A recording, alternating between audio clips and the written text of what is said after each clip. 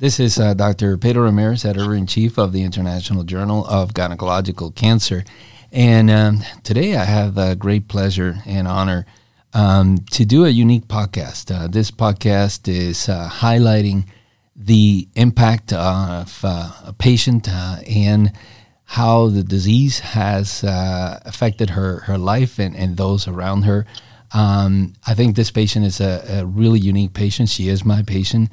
Her name is Gabriela Benjamin, and I thought that she would be an ideal individual to share with us her experiences through the diagnosis of ovarian cancer, where she is right now with her disease, and to really highlight and advocate for the process of going through this disease. And I'm really honored and I'm extremely proud of having Gabriela, Gabi, as I call her, in the podcast. It truly is an honor. So thank you, Gabi, for joining us and sharing your experience with our audience of oncologists, patients, families, advocates. It's truly an honor to have you. Thank you for the invitation, Dr. Ramirez. It's an honor to be part of this. So, Gabi, we were just talking prior to the podcast, and it's almost down to the day a year ago you were diagnosed with ovarian cancer. I wanted to first start by having you just share with us some details as to who you are and tell us a little bit about yourself. Great. So, as Dr. Ramirez said, I'm Gabriela Gesteira Benjamin. I was born actually in Brazil, but I was raised in Miami. And then I went on to go to school in New York, where I entered finance, and I've been working in finance for the past 16 years in my life. I am one of 3 girls in my family, and we all live in the U.S. now. My parents live in Brazil. So that's a little bit about me. I'm also a very active person. I've always been very active, and I could speak a little bit more and how the diagnosis obviously impacted me in that sense. Yeah, and Gabi, tell us a little bit about how did you learn of your diagnosis, and of course, obviously, I'm sure it was incredibly impacting. How did you feel when you first learned of your diagnosis? Yeah, so I'm 37 years old, which is something I should have mentioned before, or 38 now, but at time of diagnosis, 37, recently turned 37. So it was quite unexpected in the terms of this type of diagnosis. But what kind of happened is I had an ultrasound as I was looking into egg freezing, actually. And then I flew home to Brazil for the holidays, and I felt a strong pain in my lower left abdomen. And I normally have a really high pain tolerance, but this pain was persistent. And even with medication, it did not help. And I'm lucky enough to have doctors in my family who then, promptly advised me to go to the ER, where they started doing the imagings. And through the images, they saw there was a tumor. But given the location of the tumor, it was actually not expected to be ovarian cancer. It was, everybody kind of suspected it, especially after the PET, that it was lymphoma. And they did a biopsy, and, they said, well, Gabi, if it's lymphoma, we're actually going to pop some champagne because it's very curable, and we're going to be, I went into the diagnosis thinking, well, this is going to be lymphoma and I'm going to beat this, and I'm optimistic. I'd had a close friend who had lymphoma and I knew it was treatable. But, I think it was a shock to everybody, and to me specifically when I heard it was ovarian cancer. I had always had dreams of becoming a mother, thus looking into the egg freeze. I had actually tried to become a mother for 2 years with my ex-husband, and it didn't work out. And so I think probably of all the cancers I could have had, this is for me personally, who wanted to be a mother in the sense of bearing my own children. I think this was a big shock to me, and it was very hard. Yeah, and Gabi, when obviously confronted with that diagnosis, you mentioned obviously you were in Brazil, you live in Miami. how did you seek where you would be eventually treated? Yeah. So after the initial shock, I went into action mode, which is let's, I'm going to beat this. I'm going to seek the best help. And I'm fortunate enough to have good health insurance and had the choice. And, I immediately, doctors in Brazil are great, but I immediately knew to go to the US, especially for more cutting edge and more of what's, if I needed eventually to do developmental or anything trials, then I knew I needed to be in the US. So that was the first decision of where to get treated. So I came back to the US, and then I kind of sought, the main cancer centers. I'm lucky to have, my sister's a doctor. So we reached out to the main cancer centers in the United States, and essentially 3. And I kind of created a board of directors in my approach, kind of seeking all the different advice and see if it lined up, and speaking to each of the different doctors. And then where I ultimately chose to get treated, when there was agreement that I needed to do chemotherapy first, I knew I wanted to be, close to home, where I had a good support system was very important. And because, chemotherapy, it's mainly just injection and it's the same everywhere, I said, I will do that in my hometown of Miami. But when it came to choose surgery, I definitely, was where with the doctor that I had, all the doctors I think I spoke to were competent, but this, I felt Dr. Ramirez, there was a lot of affinity also. And I think one important part of this disease is you think it's an exact science, but, it's not an exact science, and there are different outcomes and each person is different. So you really have to go with who you feel most comfortable with. And that's what led me to Dr. Ramirez and thus MdAnderson. Yeah, thank you so much. I'm sure, obviously, that resonates very, very well with many patients, and I'm grateful and honored that you selected to come and visit with us. Now, what did you see as sort of like the most difficult challenge when you learn of the proposed treatment plan? As you mentioned, you were embarking on treatment with chemotherapy. You were 37 years old. What was that like?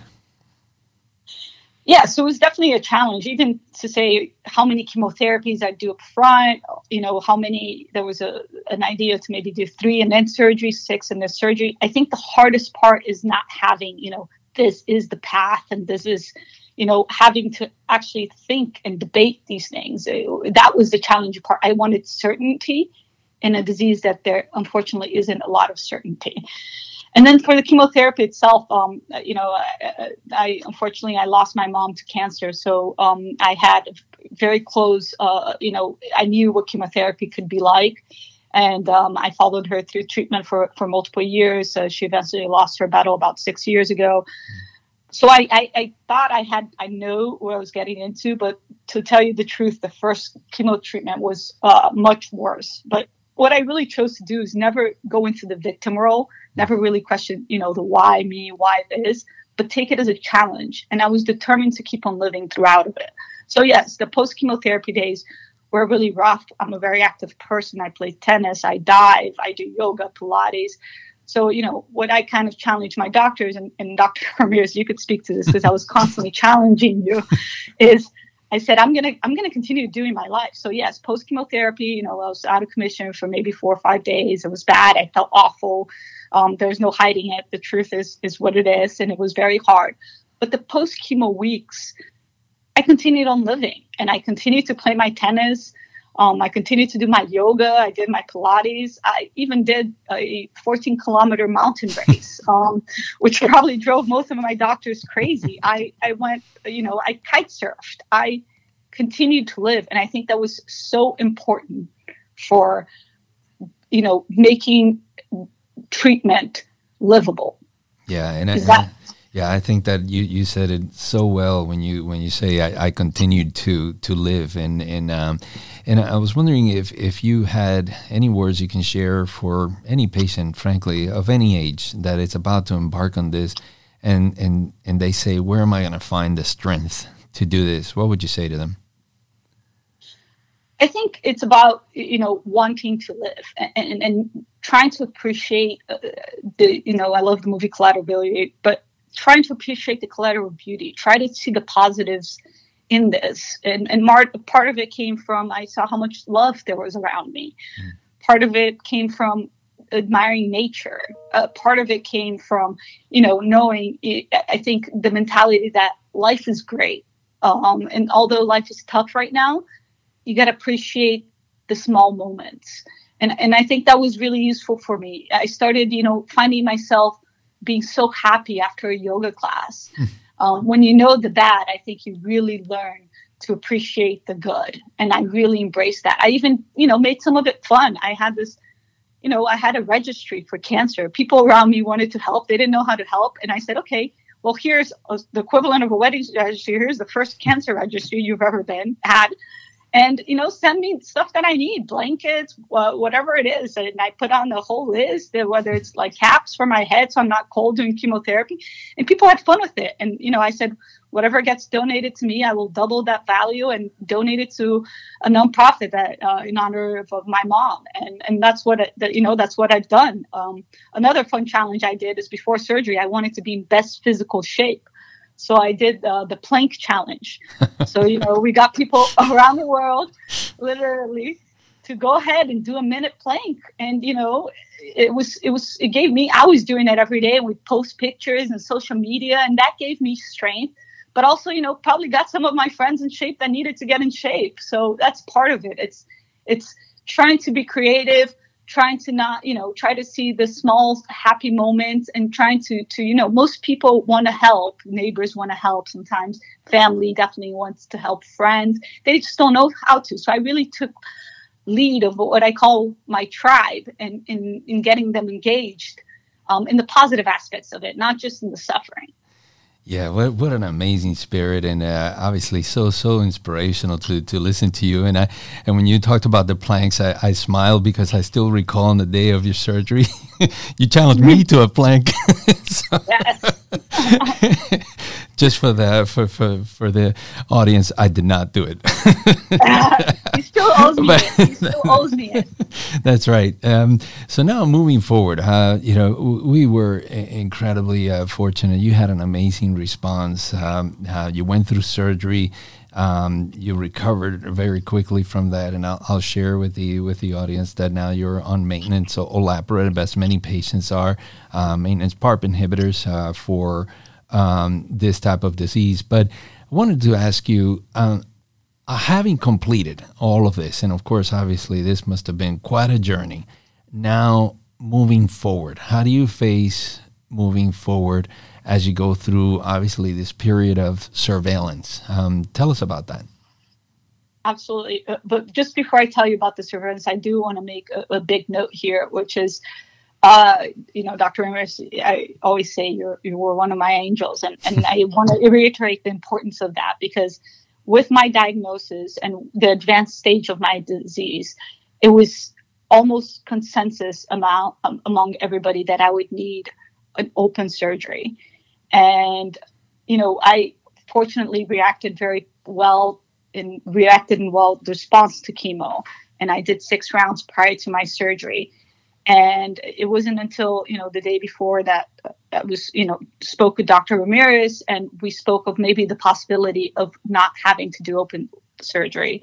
And, I think I think Dr. Ramirez took a big calculated risk, but he considered what was best for me in the end. And it ended up not having to be an open surgery. And I think that was significant in my recovery, in so many other aspects. And this is what I mean, having confidence. When Dr. Ramirez said, I'm going to try, I think I can do it this way, worst case scenario, we open up, he dared, with his confidence, with his talent, you dared, Dr. Ramirez, to do this. And I think that helped so much in the post-recovery and everything. So that's what I'm saying. It's so important to choose the right doctor that you can give that confidence to.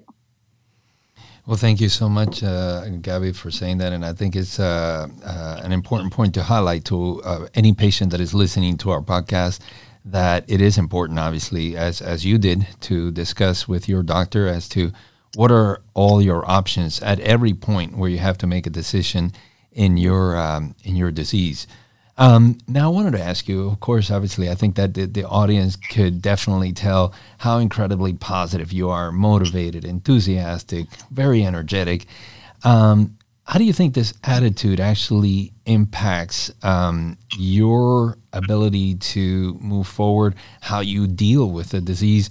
Do you have better days, worse days? Are there days when you think back to your treatment or what could be coming up in the course of your disease? Yeah. No, I think there are always bad days. I'm not going to, there are always bad days. There are days I doubt. There are, days around when scans are coming up. They're very difficult to start, it kind of haunts your mind. But there are good days. And I think it's about trying to be very positive when you have good days. And when you have bad days, acknowledge, if you want to cry, that's okay. It is tough. It is hard. So I think it's part of it, and I work throughout my whole time doing treatment and pre-treatment and post-treatment with a therapist. I highly recommend that. Family and friends are great to talk to, but a therapist is a third person. I think it was very important for me to discuss my fears and to discuss, some mourning. I had to mourn the fact that I'm not going to bear a child. I had to mourn, it was really difficult, when I was first doing treatment and through surgery, I was very, I'm going to do this. Post-surgery, I thought I was done. And this was, a ghost that was behind me. And one of the toughest moments was post-surgery when I was in recovery and I was, home from probably a little longer than I would have liked, given I'm so active. But I thought, my head started getting to me and I started thinking, oh my God, now I have to do maintenance treatment. This thing is not over. Is it ever going to be over? And I think those days are really, really difficult, but you have to find your escape valve. Another thing I did that I think really helped me, and I recommend all patients do this, even if they don't show anybody, is to keep a diary, to write out your thoughts, to actually kind of in a way voice your fears, because it really helps the mind get over it, and even helps you think it's unwanted fear. And I just went through my second scan, and luckily, fortunately, it was clear. And, I think, but there was a lot of anxiety going into it. The week before, you start feeling pain, almost phantom pains, because you're doubting that this is coming back. So the reality is this is not going away from my life for a little bit of time. And hopefully the 5-year mark will be my disease free. And that's when you eventually can totally relax from this. But I think it's really important to acknowledge the bad days and seek help, whether it's with friends or doing something you love. Some people like painting. Just find what makes you feel good. Yeah, really valuable advice. Now, I wanted to ask you a little bit about physicians. And I think this is also important for us as physicians treating patients, not only with ovarian cancer, but obviously with any type of gynecologic cancer. So I'm going to ask you a series of questions regarding that physician-patient interaction. What do you recall as some of the really positive experiences, or even potentially even the negative experiences when interacting with physicians, if you had any moments where we can perhaps learn from you as a patient? No, definitely. One part that I was, in my original diagnosis, when it was all very fresh and new, and I started speaking to the doctors initially, some doctors just kind of spoke to it as if it was like not a big deal. What I had, oh yeah, you have stage 4, blah blah, and the way they reacted, I think they see so much of it that it's such part of their everyday life. But to me, that was like a life-changing event. So the doctors that kind of took this as, oh yeah, you're just another stage 4 ovarian cancer patient, was like really rough. The doctors I had more affinity with, and it was including Dr. Ramirez, as well as some of the doctors that started off the conversation saying, Gabi, I'm really sorry you're going through this.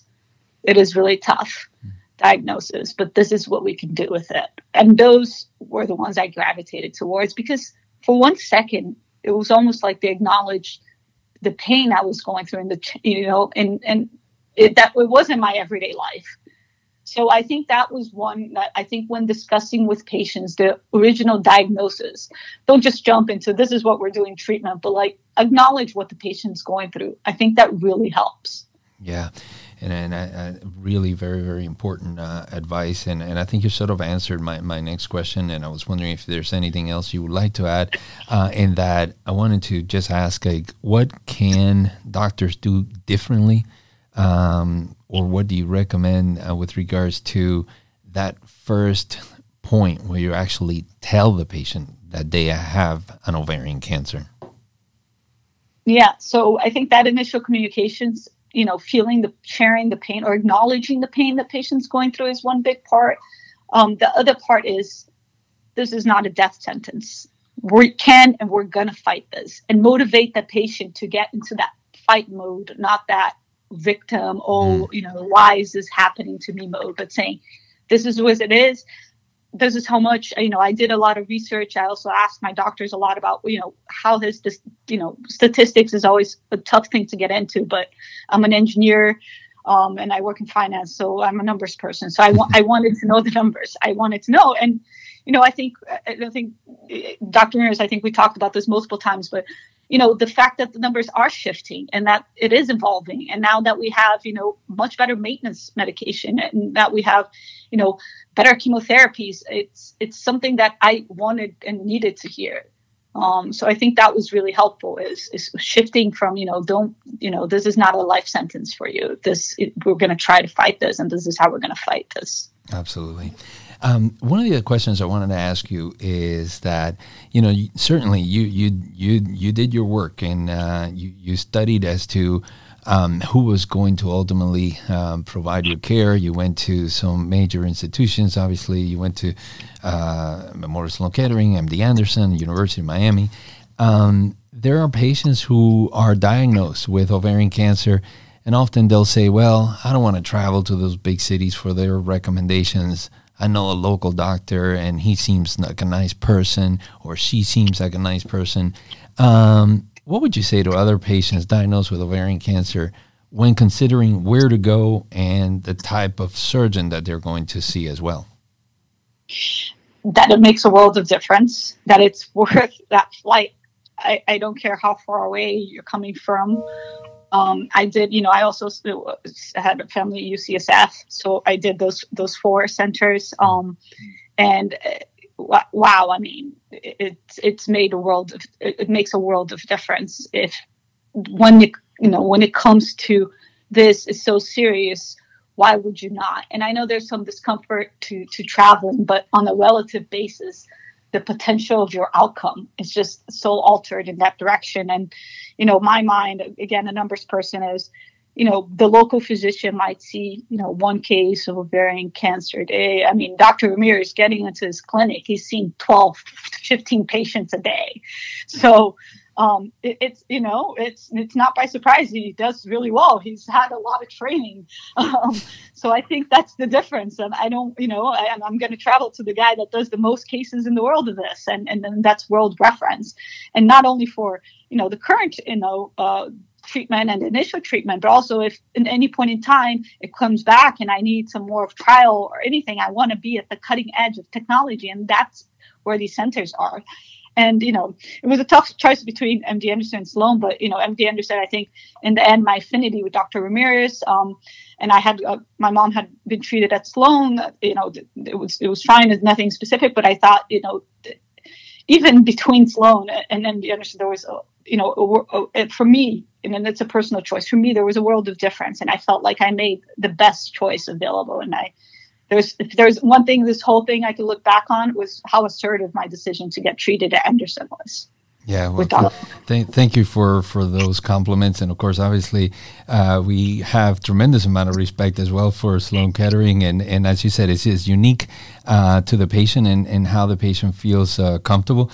And then I should also add that 12 to 15 patients, that's just in the morning. I should say my clinics are usually a lot busier than 12 to 15 patients. But yeah, thank you for doing that. And I think it's important, as you did, to highlight to the patients that they need to go where the best care will be. And it's been shown time and time again in the literature that patients with gynecological cancers will do much better in very high volume centers. So that's really very, very important.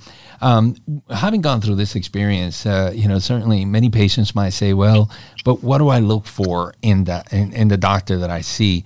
What would you say are some of the qualities that you would describe, and particularly as you saw a number of physicians in getting ultimately a treatment plan?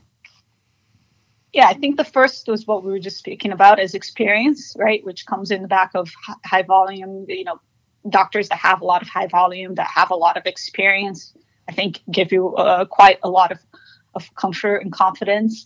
And then the rest of it is not a mathematical equation, unfortunately. It's part of it is affinity, is availability, is, an important part is I knew I was going to have a lot of questions. So, if I email this doctor, am I going to get a response ever, right? I know it's really tough with their schedules and everything. So, I took that in consideration, responsiveness of the doctor, not the doctor that I will see once and then never speak to again. I wanted somebody that was actually going to follow me throughout my journey. Yeah. And the follow-up question is with regards to surveillance, and obviously you're going through surveillance, but also through maintenance therapy as well. How do you go about obviously continuing on your routine? But as you said, there are moments when it is that week before your next scan, and then all of a sudden it all comes back to you. What would you recommend to those patients that are now going through surveillance and how to deal with that circumstance? Sure. So from a physical aspect, I think, the surveillance, I think, especially when you're getting on the medication, like there's a lot of adjustments, I had platelets drops, and it's part of knowing your body. This whole journey of fighting ovarian cancer, I think, teaches you a lot about learning your body and going through chemotherapy. And the same is true for, you have to know when your body is just, not feeling as great. And, sometimes you might need that longer night of sleep. And I often do. I'm very active, but often I take time off to just rest and respect a little bit my body and feed it well. And then, that's the physical aspect of it is respect. If you're having a tired day, don't push it, but if it's just, there's a fine line between tired and being a bit lazy. So if it's being a bit lazy, get out there. But if you're actually physically tired or physically in pain, take that rest. So I think that's really important. And then the mental aspect of it, it's harder, it's have to, I think therapy works a lot, and doing what you love works a lot, and speaking to family, friends works a lot. But it's voicing your fears and saying, I don't have the disease right now, or, I'm in remission. The scan, is coming up and until the bad news comes, don't suffer. Is kind of the new approach I'm taking to it, is why anticipate any pain and suffering when it could just be all in your head? Yeah, that's amazing. And I like that phrase. So until the bad news comes, don't suffer and move on and live your life. I wanted to ask you the next question. Certainly perhaps on the day of this podcast, there will be women who have been just told that day that they have a diagnosis of ovarian cancer, also young women with this diagnosis. And many times, as you said and you mentioned before, some of the patients, they focus on the why me, what did I do? I ate right and I exercised. And some patients even come to us and tell us, what if I don't do anything? What would you say to somebody who has just been diagnosed? Well, first, I would say I'm so sorry you're going through this. And it's a tough battle, but it's a beatable battle. And I think you owe it to yourself more than anybody to fight it, to give yourself a chance to live life, which I think is so great. So I think that's part of the approach. You need to now think about it. Think why life is so worth living for you. And I'm sure everybody could find, whether if it's, somebody, you have a mother, a sibling you want to be there for, whether it's small moments you want to live. I think you have to find the source for your reason to live. And everybody has them. We just sometimes, they're hidden, but I really access that. And I think that was part of the reason. And for the younger woman, and this was really tough for me because I really wanted to have kids for a long time. So I think this was a little bit tougher, but, I came to the conclusion there are many ways to be a mother. There are different ways to be a mother. I'm an aunt now, recently twice aunt. My nephews, in a way, yes, I'm an aunt, but they're kind of my kids. They're kids around me that I have an influence in their future. There are also, I'm getting into teaching, which is something, those are kind of my kids too. If you teach them a little bit, you feel like that. So I think it's, there are many ways you could adopt. I think it's something I'm considering in the future. I think, there are many different ways you could fulfill that motherlyhood one to feel. And I think that was probably the hardest for me to get to, but you can get there. And I have. Yeah.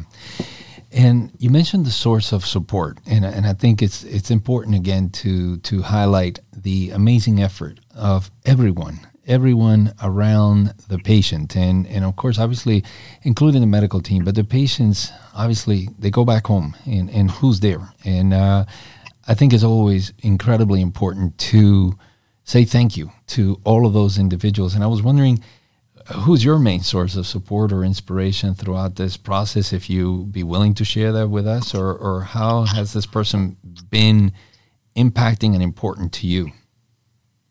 Absolutely. So I talked Dr. Ramirez being one of my angels, and then I've been very fortunate to have many angels, but my guardian angel, I say, was my sister, Gabriela Benjamin. She's a doctor. She was there, through all of it, the good, the bad, every single day, without a miss, asking how she can help, through all the chemotherapies, through all the, checking in, even if I just sat in my room, coming in, being like, is there anything I can do for you? She has traveled with me every time I've gone anywhere. We have the saying now where I say, she says, where you go, I go. And she really has gone the extra length, and I couldn't have done it without her. She was my support. She was my emotional support, my physical support. She was my advocate in getting appointments done, so I didn't have to worry about that, and getting in touch with doctors. She's obviously, luckily enough, on top of that, she had a layer of being a doctor, but that wasn't even the most important part. I think the most important part was she was there. She was my person. She was my guardian angel, and she really, helped me through all of this. So, I want to say thank you to her. She's an amazing human being. Yes, and I can attest to that. She has always been there. Amazing individual. I want to be respectful of your time, and I wanted to ask you one last question. What message do you want to highlight to our audience, not only physicians, but also particularly patients, as your closing statement?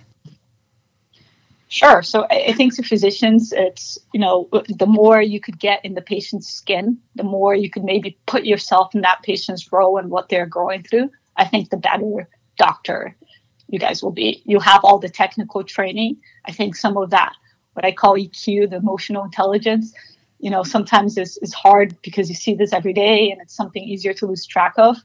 That's really the big differentiating factor for patients. At least it was for me, and I think for many patients. And for patients that, are getting diagnosed, unfortunately, with cancer, and particularly ovarian cancer, and if you're young or old, it doesn't matter. It's going to be tough, but it's a winnable battle, and you should fight it, because life is really great. And we all, I have the saying that, I don't fear death for the fear of actually dying, but I always fear death for losing the ability to live. And I want to live, and I've continued to live, and that's what I recommend you do. Gabriela Benjamin, Gabi, amazing. Thank you so much for your honesty, your transparency, your enthusiasm, and obviously you are an inspiration to all of us. Thank you for contributing this time, this segment. We're all really looking forward to you doing really, really well, continuing to live life as to the fullest as you are now. So it is an honor for me to share this with the audience of the International Journal of Gynecological Cancer. Thank you very, very much. Thank you, Dr. Ramirez.